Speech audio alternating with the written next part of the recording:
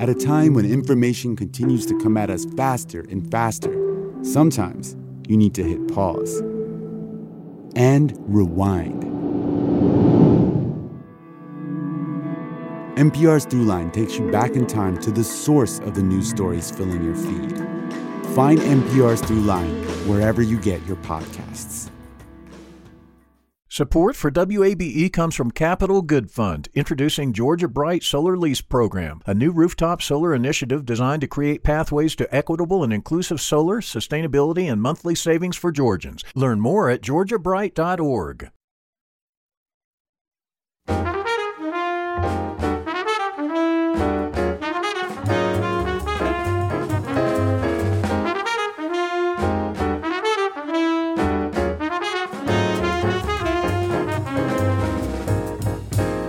From WABE in Atlanta, this is City Lights. I'm Lois Reitzes. Thank you for listening. When we use traffic lights, see flags, sports teams, flowers, or rainbows, we're encountering vibrant colors and the feelings they invoke. From choosing the color of clothing to wear, or knowing if a piece of fruit is ripe to eat, colors play a significant role in our everyday lives. Later this hour, we'll hear about a new exhibition at Fernbank Museum on the nature of color. Plus, our series, Speaking of Art, today features Atlanta painter Wynter Bell. First, the story of visual artist and musician Lonnie Holley is a testament to his need to create and triumph over adversity. A new documentary, Thumbs Up for Mother Universe, explores Lonnie Holley's life as a self-taught artist, finding beauty in discarded materials and overcoming cruelty that would have destroyed most people. George King is the film's director and producer. He joins me now via Zoom, along with one of the featured guests in the film, scholar and musician Mosiki Scales. Welcome to City Lights. Thank you. Good to be here. Thank you. Likewise, great being here. George, how did you first connect with Lonnie Holley? Well, I had this disillusionment at the time with the contemporary art that was pouring out of New York City, which, if you remember, was that generation of young brats driving around in Bentleys and making this sort of self-referential work, which was actually of very little interest to me. Meanwhile, down here in the South was this passionate, content-driven work that was pouring out of Black artists, particularly in Georgia, Alabama, Mississippi, the Carolinas, et cetera, et cetera. So this phenomenon interested me greatly, and I was sort of exploring it when I ran into Lonnie Holley. And at that point, I realized there was no point in using any of the other material I'd collected because this guy was much more interesting, much more engaging, and a very interesting man altogether. And so I sort of switched horses from this piece that, I'd interviewed a lot of curators and artists and various people, and it sort of switched into, let's let Lonnie Holley tell the world about this art. And 22 years of his life you cover in this footage. How long did it take you to put the 95-minute documentary together? Well, that's the latter part of the 22 years, because we were still shooting while we were editing. Because one of the things I realized was we've entered the digital realm since we started filming this project. And consequently, the viewer would have a reasonable expectation of high definition images. And so I felt it very important to film contemporary footage and to reshoot a lot of interviews, actually, which I then did. When did you switch over to the digital filming? Sort of as soon as cameras became available. I think, in fact, I remember wanting to shoot something, and this was probably in the early 2000s. I didn't have a digital camera, and I didn't really know anybody that did. And I discovered this librarian at UGA had one and was also a huge fan of Lonnie. So I managed to persuade her to come over to Birmingham with me, and she allowed me to use her camera. And she had a great time getting to visit and see Lonnie at work, et cetera, et cetera. So it was a good trade-off. But that was the first technically digital footage we shot. But then we went on to shooting on, much better cameras, red cameras and all sorts of things. Early in the film, we learn that Lonnie Holley uses found materials. He said that garbage is a part of his life, but he doesn't see it as garbage. Dumps are burial sites and contain other people's memories. I was hoping each of you might comment on the use of metaphor. Here's a man who just seemed to breathe metaphor for the found objects, for his views on life. Masiki, would you start? Because you mention in the film that the memories found in those lost objects, in those discarded objects, are memories of the energy of the people who used them. Yes. There's a well-respected griot historian from Mali who states that all African art speaks, and it's an emanation of the artist that creates it. And I think about Lonnie Holley's pieces in that regard as them having his particular ashe. And very much in the African tradition and the diaspora, the notion of kind of making something out of nothing. Grandmother is able to make a pot of soup and you didn't see any ingredients in the cupboard, or the use of found objects and finding value in them. And in several of my trips into West Africa, very little gets thrown away. And so I look at Lonnie's work as being in that continuum within the African diaspora, the use of hangers, the use of wires, the use of sandstone, the plastic arts, or the arts that he's relying on, he uses them to tell a story. And it's a story that many of us may not have seen had he not pulled all of these pieces together to tell his particular narrative, to tell his story. And so it's appreciated in that way. And so I look at it in the same spirit as jazz music or the blues, that innovation in a space where a group of people may have very little available to them, but what they present in turn ends up becoming very deep going and spiritual. And I see that expressed in Lonnie Holley's work. Or the word ashe I used in the documentary, that it's a Yoruba word, which suggests something is filled with the vital energy of either that person or group of people, or spirit-filled energy within the art pieces. And he makes mention of that spiritual connection and feeling the ancestors watching over him.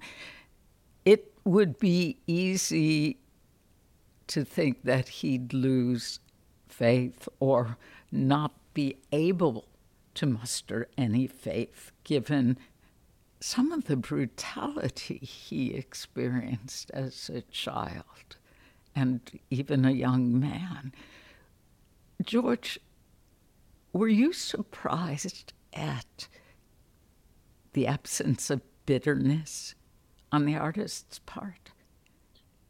Absolutely. It's one of the things that drew me to Lonnie is that you would have an expectation that, given the experiences that he's had, that he would be dealing with violence, possibly dealing with trying to numb the pain with alcohol or drugs or something like this.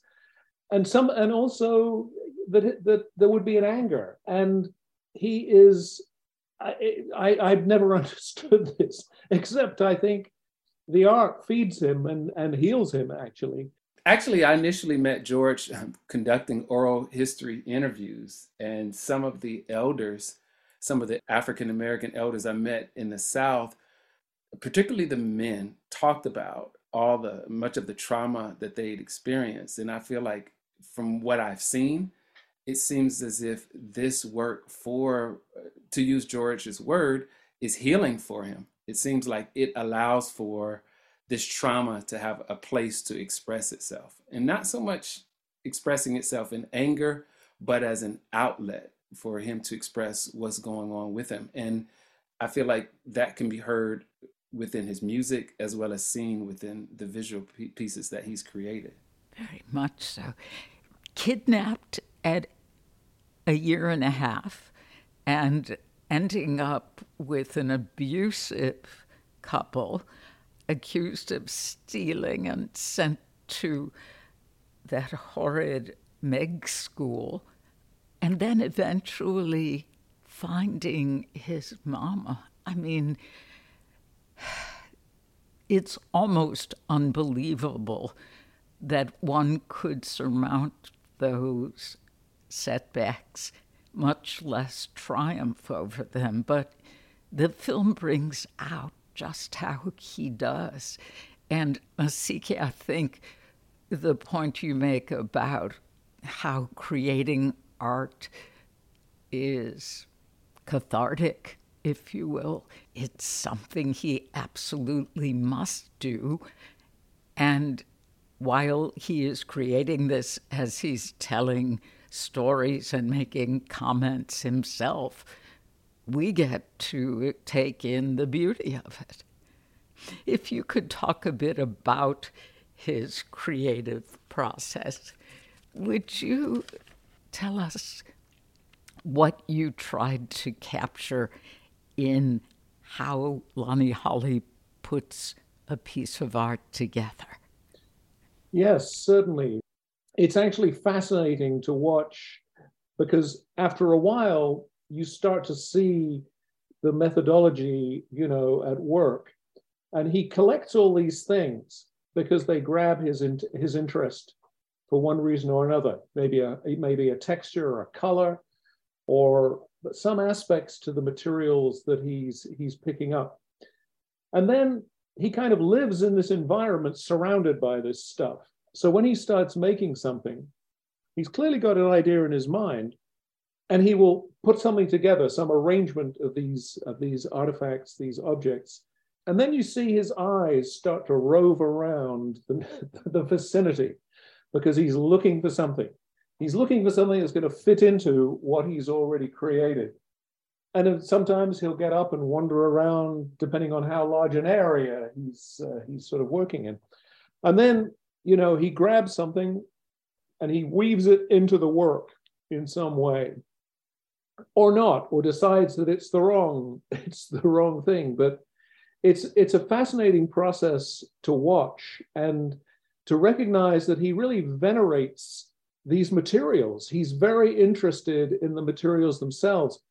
And he says, and he talks about this in the film, that Black history wasn't recorded and Black objects weren't collected in the same way, of course, that white society, collects things that are into museums and things like this. So he says that actually it's the trash heaps, it's the garbage dumps, that's where our history is. And he mines it and then puts together these works.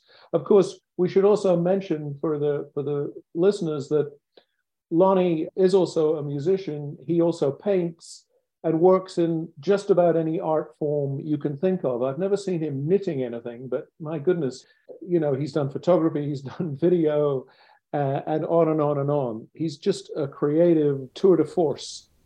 Absolutely, and we will get to the music. If you are just joining us, this is City Lights.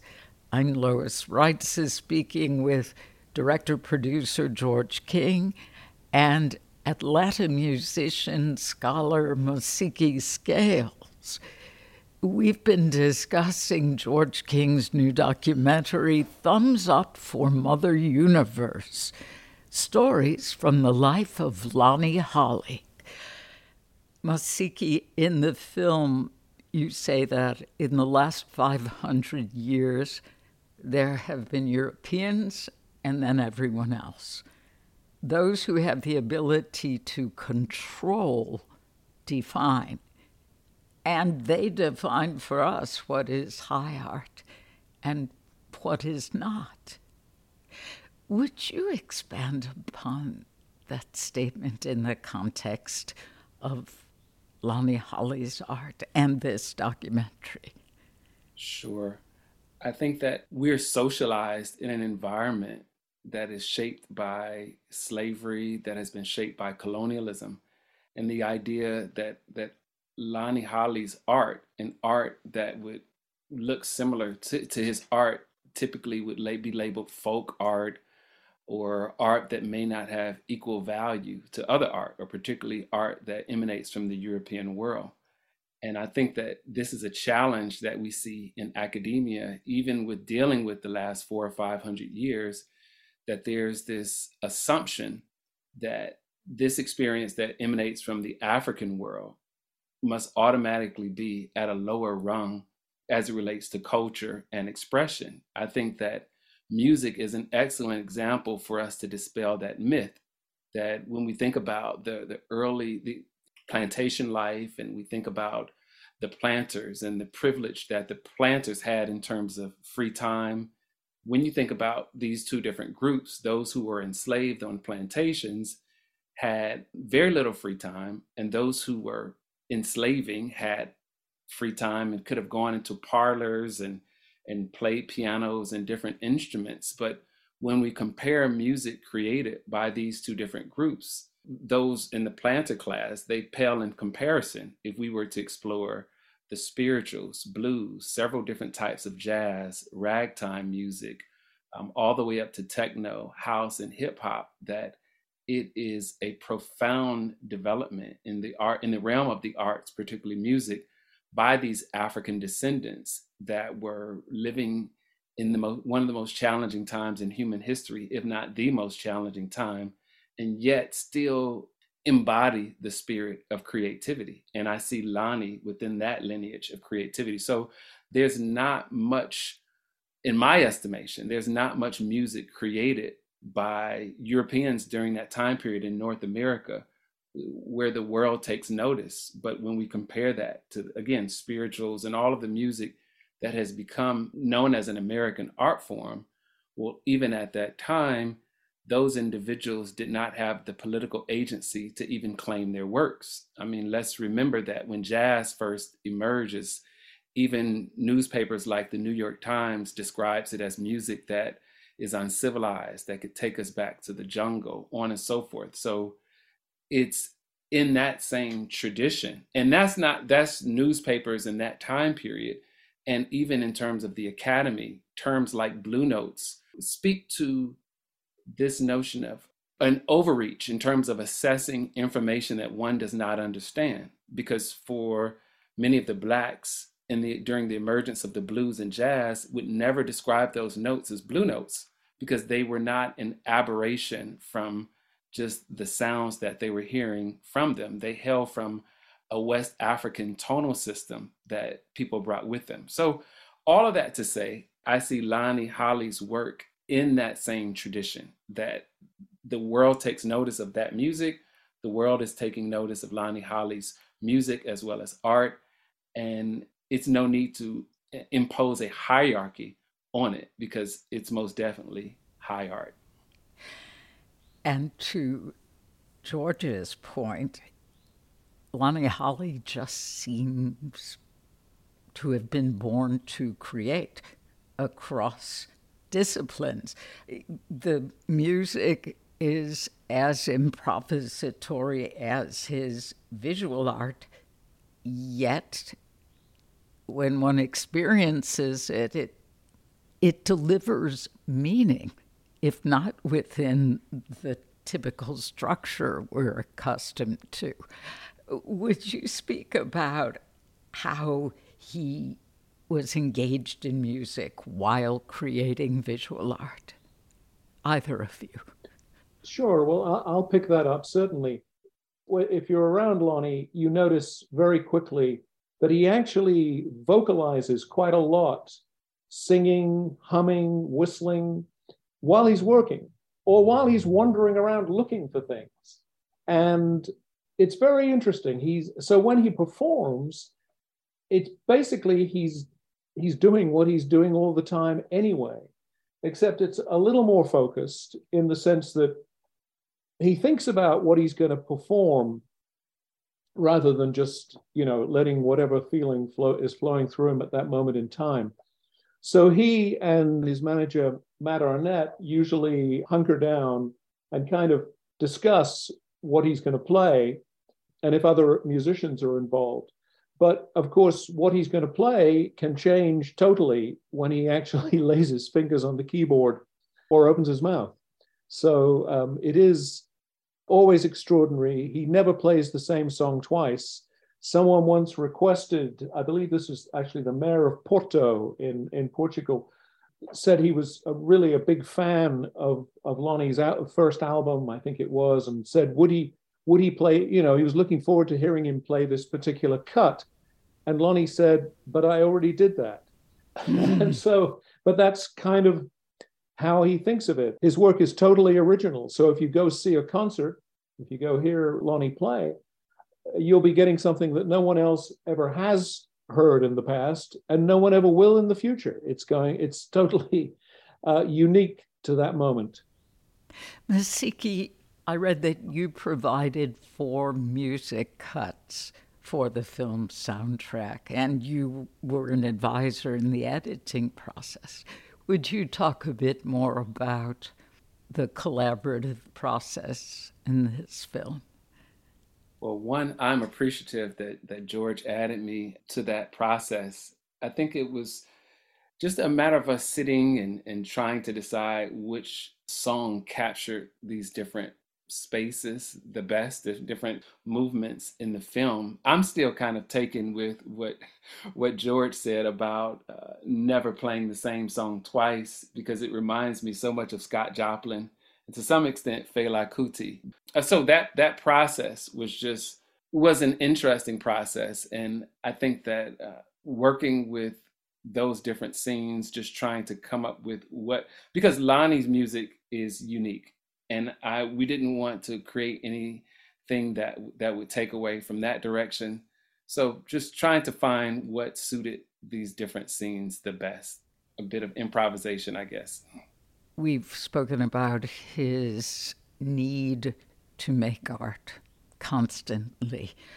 He was not out to sell art and become wealthy from it, but he makes a remark in the film that I thought was very powerful when he said, without someone caring about the art, what's it worth?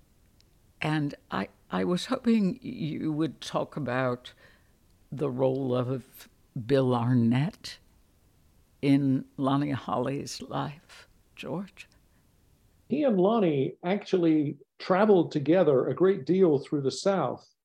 And Lonnie, of course, was extraordinarily helpful in the process as a Black man, because very often the response in the Black community to a white person suddenly arriving in their midst is, what's going to happen now?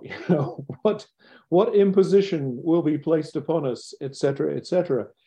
So Lonnie was, and also, of course, got to discover all this stuff himself as they drove around the South.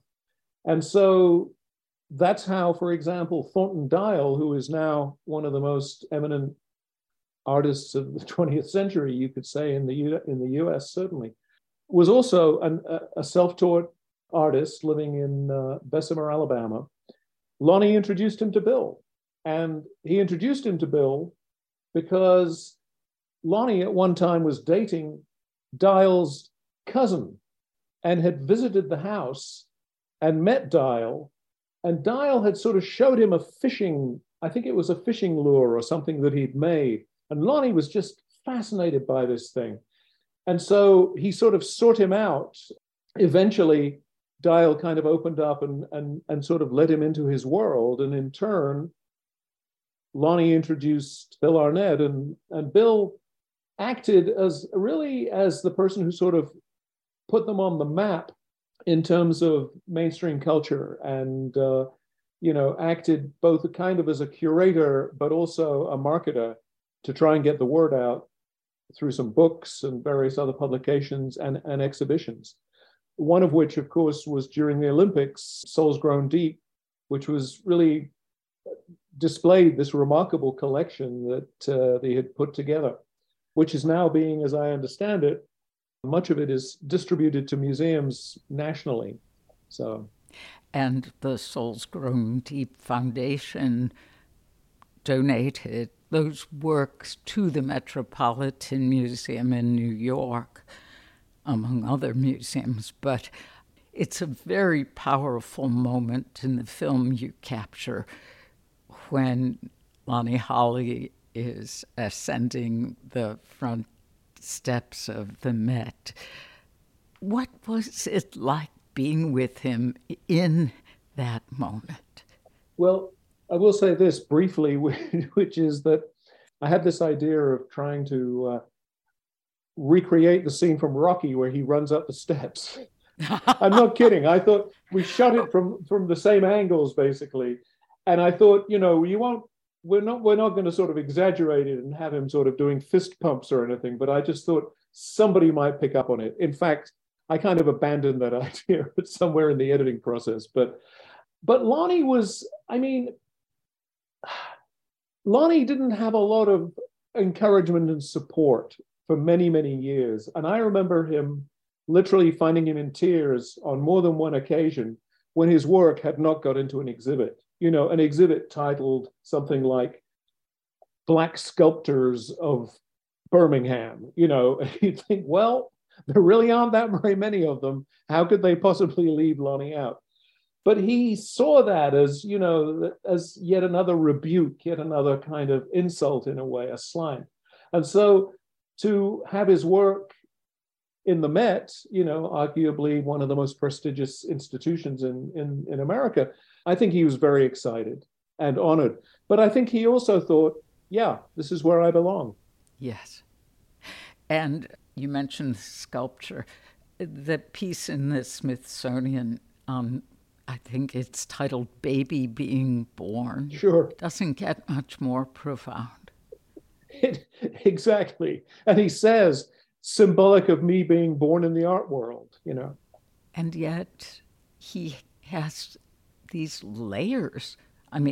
Physically within the sculpture, within his creations, and the meanings. Masiki, what was your response to that work that depicted the baby on the very top? Is that the sandstone? Yes. Oh, well, is that the scene where he has to talk to the guys that come up in the hard hats? Yeah, who really scared me at first. I thought, oh my God, what are we witnessing here? And it was not the worst at all.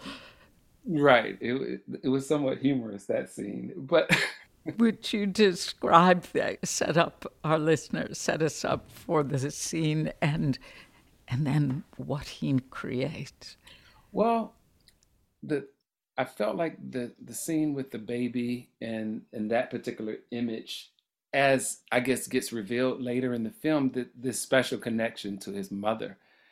And when I think about like the points in the film where he gets emotional, especially after a life of trauma and then the family reunion, it feels like we're experiencing a full range of emotions. And I think that it was important for me to witness that, because I feel that particularly Black men in this society and men of his particular age group are sometimes limited to the emotions that are expressed. There could be anger, but usually vulnerability is not one that is expressed. So I saw that piece. And even the language of thumbs up to Mother Universe speaks to a very ancient African concept of mother and child, and that being a very sacred image from the most ancient days in Africa, and to see the continuity there.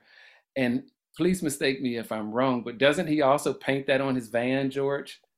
He it's difficult to see what he didn't paint on his van. It was it was, and he had all these cars over the years that people would give him, because Lonnie really lived on the edge very marginally for many, many years. And he really hasn't changed his lifestyle very much today, even though he is celebrated and recognized. He hasn't changed that much. Okay. Well, I was hoping to get to the point of Lonnie's remark about dumps being burial sites, and he honors the unwanted materials. Taking that some decades forward to when you feature a presentation he's giving at the Field Museum of Natural History in Chicago, he's telling students, young students, about the importance of reusing materials. He has become the ultimate spokesperson for environmentalism in art, I think. Yeah, no, it's very interesting indeed. You have to consider that, I think that what separates artists from the rest of the population very often is time. Most of us don't have the time to actually devote to thinking about and making art. And so Lonnie, as a child, the way he kind of dealt with his lot, which was, essentially being brutalized by a series of people, was to, live inside his head and create his own world and try to live in that. And in doing that, he's created all these amazing things. I love his remark that art helps you see better, and we should bathe in culture. Culture should be our bubble bath. This seems to be the great takeaway from his life. Or what do you think, Hossiki, is the greatest thing you've learned from being close to Lonnie Holley? Oh, I feel like the greatest thing that I've learned is the notion of improvisation, innovation, and the idea that nothing is trash, that even somehow that which looks like waste could perhaps grow our vegetables. So I think that it's amazing to see such dynamic works of art created by what could be labeled trash, that he's climbing into dumpsters, getting a big wheel, and you end up seeing it in a museum and it makes sense. Or a mask is created, or a hanger that's turned a particular way. And so that is just, it's just amazing. And I think that it's a reminder to stay proactive, to stay active. Like George said, many artists have the time or make the time to create this art, that it is possible and within our reach. And so if Lonnie Holley can do this with recycled objects, it is also allowing for me to see what's possible for me, what's within my reach. How is Lonnie Holley's health? Well, I don't think it's a secret that he was diagnosed with prostate cancer a number of years ago. And that as somebody, as he says in the film, that he was, given 2.5 years to live. Fortunately, he's gone way beyond that. And so he's on some medications which have enabled him to still be with us and to still make art and music. Beyond that, his body took a lot when he was a child, and I know he has problems with his feet. I know he has problems with his legs, where he was beaten and things. Literally today, those scars, unfortunately, are still a reality.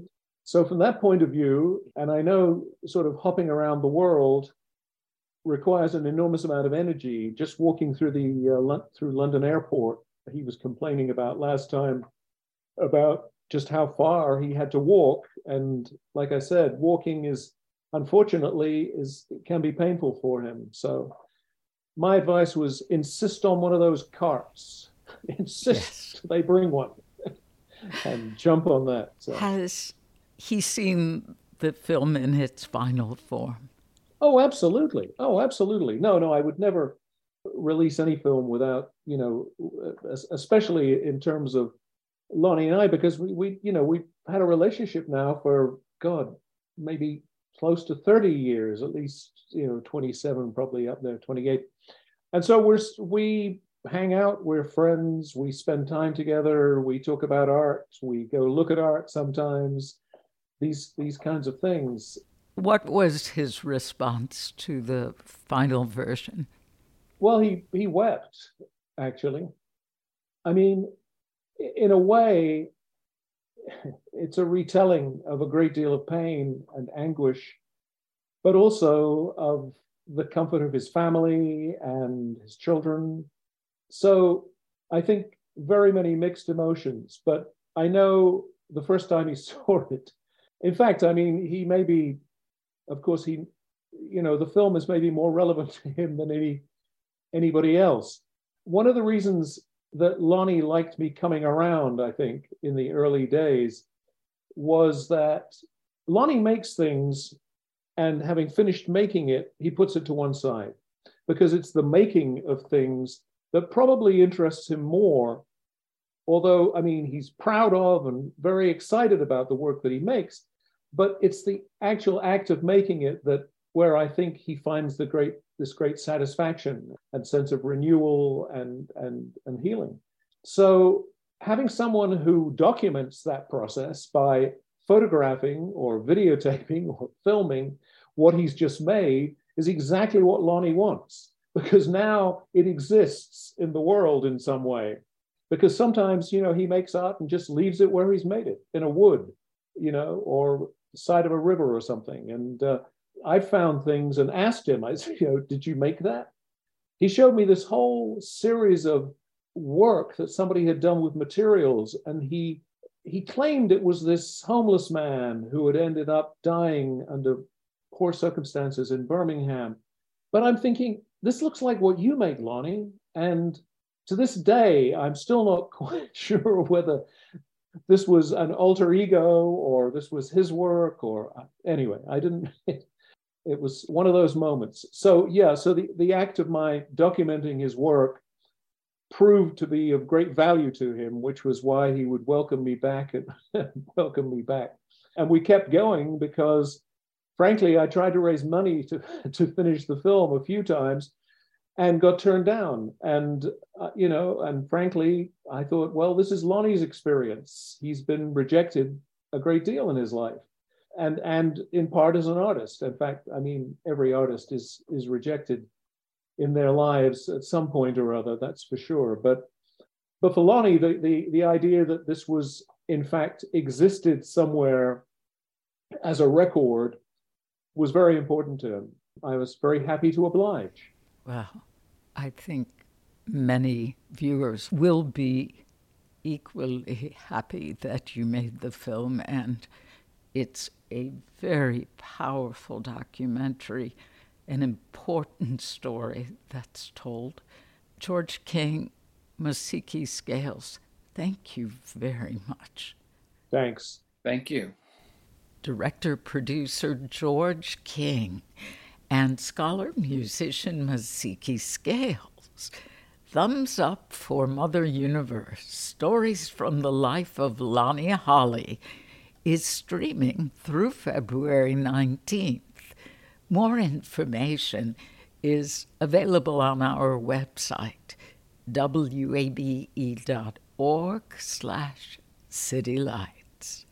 In a moment, my conversation with Fernbank curator Maria Moreno. We'll discuss Fernbank's new exhibition, The Nature of Color. Amplifying Atlanta, this is WABE.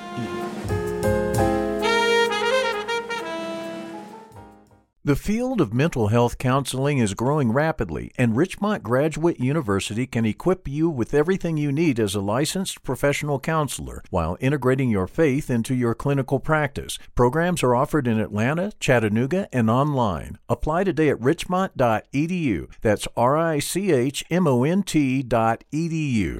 You love free, and at Ameris Bank, so do we. That's why we're proud to offer worry-free, hassle-free Ameris Bank free checking. Manage your money your way with convenient access to digital, mobile, and telephone banking, all with no monthly service fee or minimum balance requirements. At Ameris Bank, we're with you. For more information or to open an account, visit our local bankers in person or online at amerisbank.com/free checking. Other fees such as overdraft fees may apply. Ameris Bank, member FDIC, equal housing lender. This is City Lights on WABE. I'm Lois Reitzes. Thank you for being here. When we think of traffic lights, flags, sports teams, flowers, or rainbows, we think of vibrant colors and the feelings they invoke. From choosing the color of clothing to wear, or knowing if a piece of fruit is ripe enough to eat, colors play a significant role in our everyday lives, even figurative terms. Yellow-bellied, out of the blue, green with envy, or seeing red reflect how we use color to understand emotion. The new Nature of Color exhibition at Fernbank Museum of Natural History explores the science of color, how colors make us feel, how they are perceived across cultures, and how animals use color to help them survive.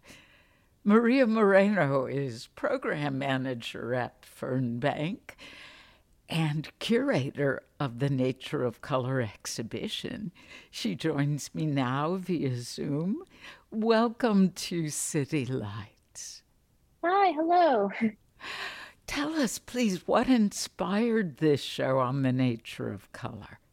Well, a lot of things, right? So just like you were mentioning, the feelings and the meaning of color, it's really important. And also the time of the year, it's very, very close to springtime. So people are going to be able to relate what they're seeing in the exhibition to the changing colors out in our forest. Indeed, beginning in winter, when colors in nature are muted, and then the show continuing into spring, a season bursting with vibrant colors. Maria, would you tell us about the interactive components of this show? Sure. So we have a couple of interactive components that are going to be showcased in our exhibition, including shadow explorations, prism exploration, and color and vision animations, just to name a few. And also people will be able to see models and really connect what the exhibition is saying, is showing, it's making us feel with those interactive components. So it seems that you are blending science and art together. Is that fair to say? Yes, definitely. I mean, color itself it is very influential in science and natural sciences. So yes, definitely. What can we learn about the meanings associated with color and how they are perceived across cultures? Well, that is what I'm most excited actually to see in the exhibit as an anthropologist. For example, the color red. It's a very powerful color. Brides in India use red because it indicates, prosperity and fertility. And somewhere else in the world, it may have a completely different meaning. So just how even something that we all see almost the same, like primary colors, have different meanings across the world. Would you give us some more examples? Sure. For example, even during our human history, how the meaning of color has changed. Many, many years ago, pink wasn't associated with girls, it was actually associated with boys, and blue was associated with girls. So even how throughout our history, those perceptions of colors have changed. There is also an exhibition within the nature of color, spotlighting work of the Brazilian photographer Angelica Das, whose pieces show a range of human skin colors. What do these pictures reveal or challenge about socially constructed notions of race? So it's really to celebrate, right? To celebrate the human diversity and the beauty of all humans, with skin tone being the forefront of this exhibition, and the beauty of people from all over the world. And I think it fits very, very well with this exhibition, because we are part of nature, and we're humans, we're humankind, and I think it'll be a great way, especially now more than ever, to really look at ourselves and celebrate the beauty that is being from maybe another part of the world and having a different color skin tone. Do you have a favorite color? I do. My favorite color is purple. Mine too. Why is purple your favorite color? For me, it brings a lot of peace. It calms me down. It's a very soothing color for me. So I think I like it because it calms me down and it helps me sit back and reflect kind of in stressful situations. Maria Moreno, thank you very much for talking with us about the nature of color. Thank you. Maria Moreno, program manager at Fernbank Museum and curator of the exhibition The Nature of Color, on view through May 7th. More information is on our website, wabe.org/citylights. Coming up, we spotlight Atlanta painter Wynter Bell in our series Speaking of Art. Amplifying Atlanta, this is 90.1 WABE.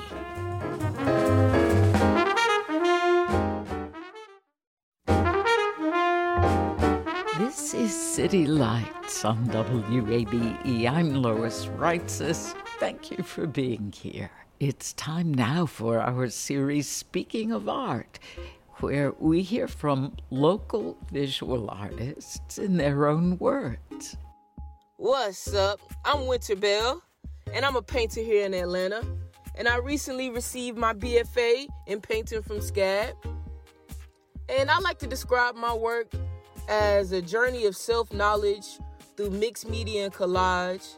Oftentimes, I do self-portraiture, similar to the concept of traditional African mask, where they use this figure to represent, an aspect of nature, an idea, or even a historical event. So I kind of use myself in that same nature. Art has always been an aspect of my life. They used to tell me stories when I was a baby. They had to hide the markers because I used to draw all over the walls. But I don't really remember a time in my life where I wasn't pursuing or practicing art, even if it was just for leisure. And, that led me to even get into an art academy in high school that helped me get work into a high school exhibit for the High Museum. You know what I mean? I draw a lot of inspiration from history as well as mythology. You know what I mean? Something concrete balanced out with something abstract and more imaginative. And I feel like my ancestors really mastered the art of storytelling, using figures, using geometry, and different iconography to really tell a story with all within a picture frame, within a segment of a wall even. So I try to do the same thing and tell a story. And going back to the self-portraiture, I can only see the world through my eyes, so I use myself as that window to tell a story or to bring up a concept or even, share an emotion. I feel like I really didn't choose Atlanta as a home. Atlanta chose me. I've been here since I was born, and it's always just, this place has always resonated, exposing me to the culture, exposing me to all different type of people. Even though I've always been in this one place, I've met people across the country, across the world. And it's not even like a place of comfort. It's a place of challenge, a place where it's always room for growth and development no matter what. And that's one reason why I love Atlanta and why I see myself flourishing here. You can follow me on Instagram at wynter.bell, and that's Wynter with a Y, not an I. Or if you want to see my work in person, I have a few pieces featured in an upcoming group exhibition called Her Voice Sings at the Black Art in America Gallery out in East Point. So come check me out. Thank you. Atlanta painter Wynter Bell. You can find more information about Bell's artwork on our website, wabe.org/speakingof. Atlanta native Janelle M. Williams is releasing her debut novel, Gone Like Yesterday. The book explores the majestic and haunting experience of being a Black woman in America. The story follows two women, Zara and Sammy, who are both drawn to the songs of gypsy moths. When their paths cross, Zara's brother goes missing, and the two drive from New York to Atlanta in search of him. Along the way, they discover what the moths and their ancestors want with them and what to do about their futures. Here's Williams speaking about the inspiration for her novel. There are two main ideas I was grappling with when I started writing Gone Like Yesterday. The first is sort of this tightrope between activism and freedom, between becoming your ancestors' wildest dreams and just relaxing and loving life. As a Black woman who loves and cares about Black people, I wondered if it was truly possible to serve the Black community and reserve space for peace, for your own nuclear family. The second idea came from my job where I often help high school seniors write their college essays. That writing process can be messy, lengthy, and vulnerable making. And I worked with one teen who mentioned a sit-in at her school, a school I was already familiar with for less than savory reasons. After that, I became simultaneously repulsed by and completely consumed with the sit-in's news story. The book, Gone Like Yesterday, is published by Phoebe Robinson's imprint, Tiny Reparations Books, and comes out tomorrow. Author Janelle Williams will give a talk at Karis Books on Thursday. More information is available on the website karisbooksandmore.com. You've been listening to City Lights, our daily exploration of arts and culture. Tomorrow at 11 a.m., we learn about the new dating app, Hatched, just in time for Valentine's Day. City Lights senior producer is Kim Troves. Our producers are Summer Evans and Janine Etter, and our engineer is Shelley Canavy. I'm your host, Lois Reitzes. Thanks for listening to WABE Atlanta.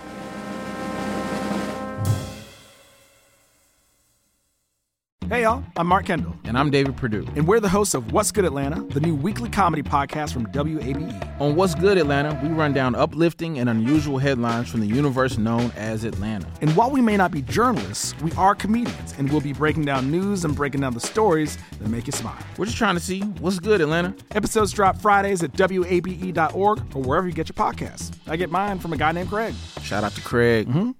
WABE. The world has changed, from shifts in power to a mental health crisis. So with all this social change, how do we balance the human desire for empathy, the business need for productivity, and the hope to make an impact in our community? This is a new podcast, The Social Impact Leader. I'm Jeff Schinnebarger. Join me as we explore people doing work a little different. Available every Wednesday at wabe.org/podcast or wherever you get your podcasts. WABE.